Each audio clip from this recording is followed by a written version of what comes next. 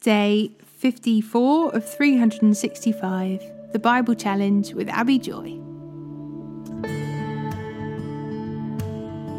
Psalm 25, verse 8 to 15. The Lord is good and does what is right. He shows the proper path to those who go astray.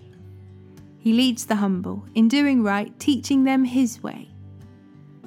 The Lord leads with unfailing love and faithfulness all who keep his covenant and obey his demands. For the honour of your name, O Lord, forgive my many, many sins. Who are those who fear the Lord? He will show them the path they should choose. They will live in prosperity, and their children will inherit the land. The Lord is a friend to those who fear him. He teaches them his covenant. My eyes are always on the Lord, for he rescues me from the traps of my enemies.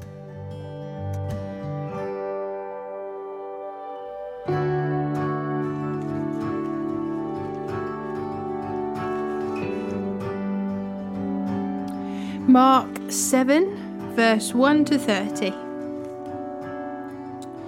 One day, some Pharisees and teachers of religious law arrived from Jerusalem to see Jesus.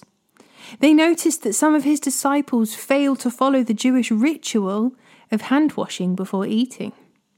The Jews, especially the Pharisees, do not eat until they have poured water over their cupped hands, as required by their ancient traditions. Similarly, they don't eat anything from the market until they immerse their hands in water. This is but one of many traditions they have clung to, such as their ceremonial washing of cups, pitchers, and kettles. So the Pharisees and teachers of religious law asked him, "Why don't your disciples follow our age-old tradition? They eat without first performing the hand-washing ceremony." Jesus replied, "You hypocrites! Isaiah was right when he prophesied about you, for he wrote, 'These people honour me with their lips, but their hearts are far from me. Their worship is a farce, for they teach man-made ideas as commands from God.' For you ignore God's law and substitute your own tradition." Then he said, "You skillfully sidestep God's law in order to hold on to your own tradition. For instance, Moses gave you this law from God: honour your father and mother, and anyone who speaks disrespectfully of father or mother must be put to death. But you say it's all right for people to say to their parents, 'Sorry, I can't help you, for I have vowed to give to God what I would have given to you.' In this way, you let them disregard their needy parents. And so you cancel the word of God in order to hand down your own tradition. And this is only one example among many others." Then Jesus called to the crowd to come and hear. "All of you, listen," he said, "and try to understand. It's not what goes into your body that defiles you. You are defiled by what comes from your heart." Then Jesus went into a house to get away from the crowd, and his disciples asked him what he meant by the parable he had just used. "Don't you understand either?" he asked. "Can't you see that the food you put into your bodies cannot defile you? Food doesn't go into your heart, but only passes through the stomach and then goes into the sewer." By saying this, he declared that every kind of food is acceptable in God's eyes. And then he added, "It is what comes from inside that defiles you. For from within, out of a person's heart, come evil thoughts, sexual immorality, theft, murder, adultery, greed, wickedness, deceit, lustful desires, envy, slander, pride, and foolishness. All these vile things come from within. They are what defile you." Then Jesus left Galilee and went north to the region of Tyre. He didn't want anyone to know which house he was staying in, but he couldn't keep it a secret. Right away, a woman who had heard about him came and fell at his feet. Her little girl was possessed by an evil spirit, and she begged him to cast out the demon from her daughter. Since she was a Gentile born in Syrian Phoenicia, Jesus told her, "First I should feed the children, my own family, the Jews. It isn't right to take food from the children and throw it to the dogs." She replied, "That's true, Lord, but even the dogs under the table are allowed to eat the scraps from the children's plates." "Good answer," he said. "Now go home, for the demon has left your daughter." And when she arrived home, she found her little girl lying quietly in bed, and the demon was gone.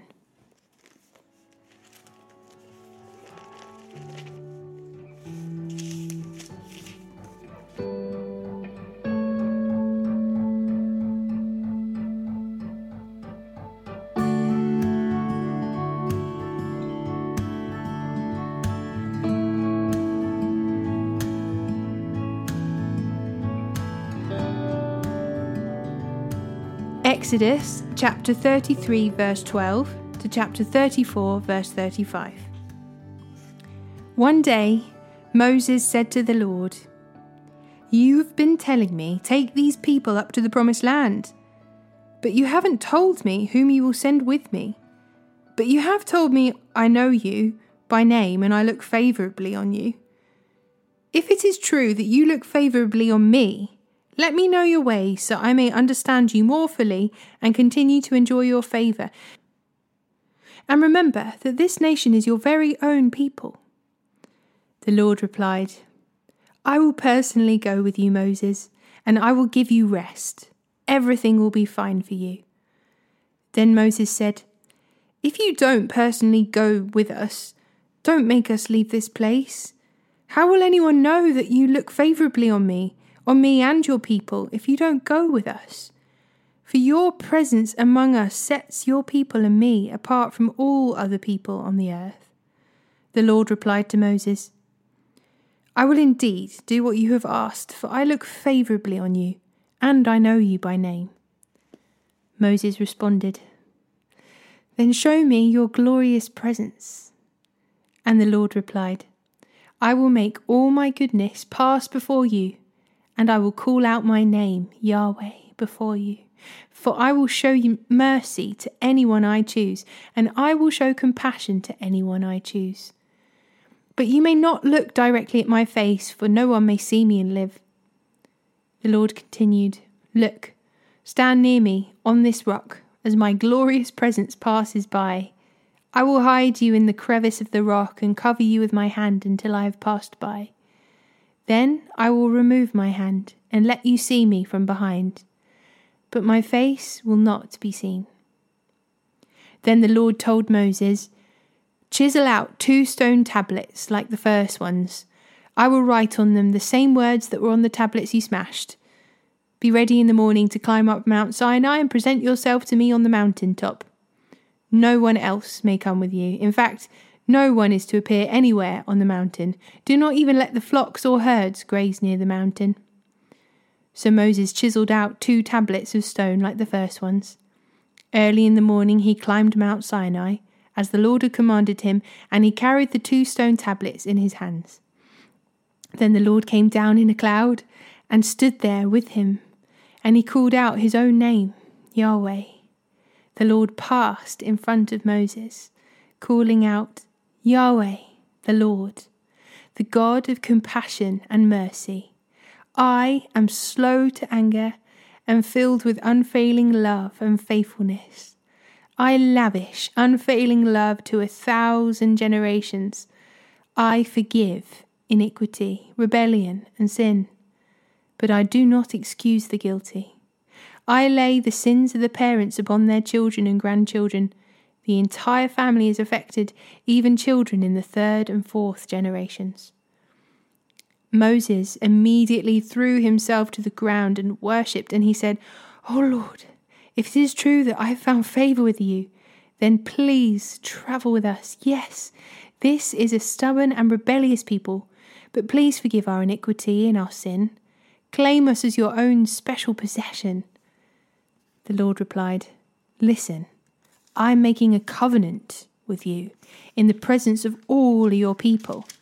I will perform miracles that have never been performed anywhere in all the earth or in any nation, and all the people around you will see the power of the Lord, the awesome power I will display for you. But listen carefully to everything I command you today. Then I will go ahead of you and drive out the Amorites, Canaanites, Hittites, Perizzites, Vittites, and Jebusites. But be very careful never to make a treaty with the people who live in the land where you are going. If you do, you will follow their evil ways and be trapped. Instead, you must break down their pagan altars, smash their sacred pillars, and cut down their Asherah poles. You must worship no other gods, for the Lord, whose very name is jealous, is a God who is jealous about his relationship with you. You must not make a treaty of any kind with the people living in the land. They lust after their gods, offering sacrifices to them. They will invite you to join them in their sacrificial meals, and you will go with them. Then you will accept their daughters who sacrifice to other gods as wives for your sons, and they will seduce your sons to commit adultery against me by worshipping other gods. You must not make any gods of molten metal for yourselves. You must celebrate the festival of unleavened bread. For 7 days the bread you eat must be made without yeast, just as I commanded you. Celebrate this festival annually at the appointed time in early spring in the month of Abib, for that is the anniversary of your departure from Egypt. The firstborn of every animal belongs to me, including the firstborn males from your herds of cattle and your flocks of sheep and goats. A firstborn donkey may be bought back from the Lord by presenting a lamb or a young goat in its place, but if you do not buy it back, you must break its neck. However, you must buy back every firstborn son. No one may appear before me without an offering. You have 6 days each week for your ordinary work, but on the 7th day you must stop working, even during the seasons of ploughing and harvest. You must celebrate the festival of harvest with the first crop of the wheat harvest, and celebrate the festival of the final harvest at the end of the harvest season. 3 times each year every man in Israel must appear before the sovereign, the Lord, the God of Israel. I will drive out the other nations ahead of you and expand your territory, so no one will covet and conquer your land while you appear before the Lord your God 3 times each year. You must not offer the blood of my sacrificial offerings, together with any baked goods containing yeast, and none of the meat of the Passover sacrifice may be kept over until the next morning. As you harvest your crops, bring the very best of the first harvest to the house of the Lord your God. You must not cook a young goat in its mother's milk. Then the Lord said to Moses, "Write down all these instructions, for they represent the terms of the covenant I am making with you and with Israel."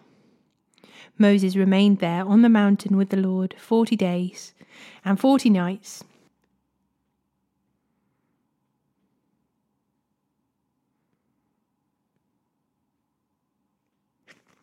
In that time he ate no bread and drank no water. And the Lord wrote the terms of the covenant and the 10 commandments on the stone tablets. When Moses came down Mount Sinai, carrying the 2 stone tablets inscribed with the terms of the covenant, he wasn't aware that his face had become radiant because he had spoken to the Lord. So when Aaron and the people of Israel saw the radiance of Moses' face, they were afraid to come near him. But Moses called out to them and asked Aaron and all the leaders of the community to come over, and he talked with them. Then all the people of Israel approached him, and Moses gave them all instructions the Lord had given him on Mount Sinai. When Moses finished speaking with them, he covered his face with a veil. But whenever he went into the tent of meeting to speak with the Lord, he would remove the veil until he came out again. Then he would give the people whatever instructions the Lord had given him, and the people of Israel would see the radiant glow of his face. So he would put the veil over his face until he returned to speak with the Lord.